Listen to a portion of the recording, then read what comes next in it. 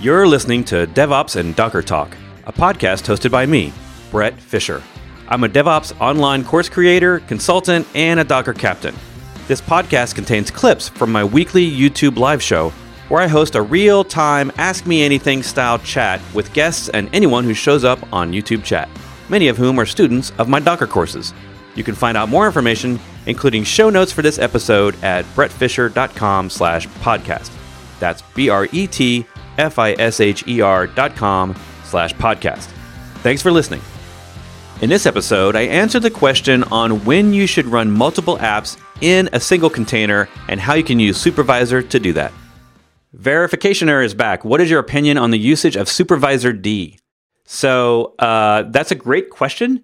Supervisor D, I'm assuming what you're referring to is putting Supervisor in the container and running it as the PID1 or the root process, right, in that container. That is fine if you need to do it, right? I know Docker's best practices are never more than one app per container.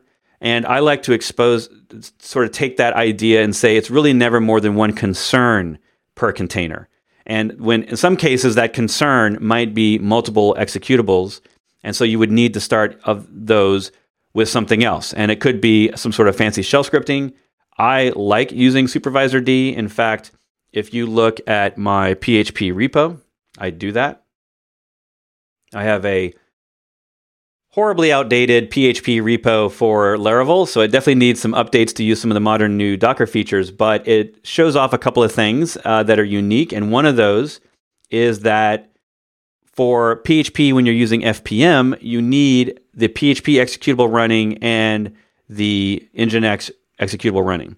And you could run those in separate containers, and that would probably be the official Docker way to do it if you were following their guidelines.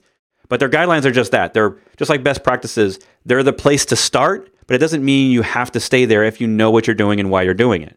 So in my case, I would, in this particular example, I combine both Nginx and the PHP FPM into the same container image, and I run them both with Supervisor D. And so it adds another layer of complexity because now I have Docker running a container that's actually running Supervisor, and Supervisor is running Nginx and FPM.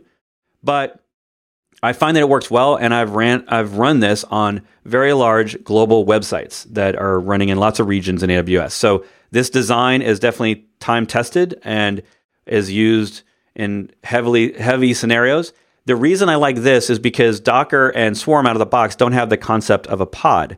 If you're in Kubernetes world, you have a pod concept, and in that case, you could run the Nginx and the PHP side by side in their own containers inside the same pod, and that pod is deployed together. So when it's deployed onto a server, you would know that you'd get both, and that they would both be able to use the sockets.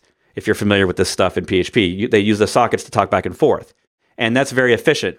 But in the Docker Swarm way, you would do it out of the box that way. You would have to talk over TCP, and that adds lots of lag. I mean, not lots of lag. It's maybe fine for some people, but when you're talking about going across server instead of just talking over a local socket inside the same kernel, there's definitely added, possibly multiple milliseconds, if not tens of milliseconds of delay there. So I like to run them both in the same container, and I use Supervisor D to do that. So check out that example. I will throw that in chat. I think I saw someone post that in there already. So hopefully that helps you out, and that answers your question. There's only a few places, by the way, that I use Supervisor D, and that's one of them. The other one might be like Cold Fusion, because it also needs like Apache or something on the front end in order to work, or Nginx. So anytime you have something where you've got a back-end binary that has to run to run your code, and then you need some sort of web server in front of it, and they have to both work together to deliver the service, because they're always going to be deployed together, and one doesn't work without the other, it makes complete sense that they go together in that case in the same image, especially when you scale them, if you're always going to scale them one for one, because a lot of things with containers, you would want to scale differently, right? You're going to scale the number of APIs different than you're going to scale the number of database containers. So in those cases, you definitely want the flexibility, and you want to be able to update them on separately.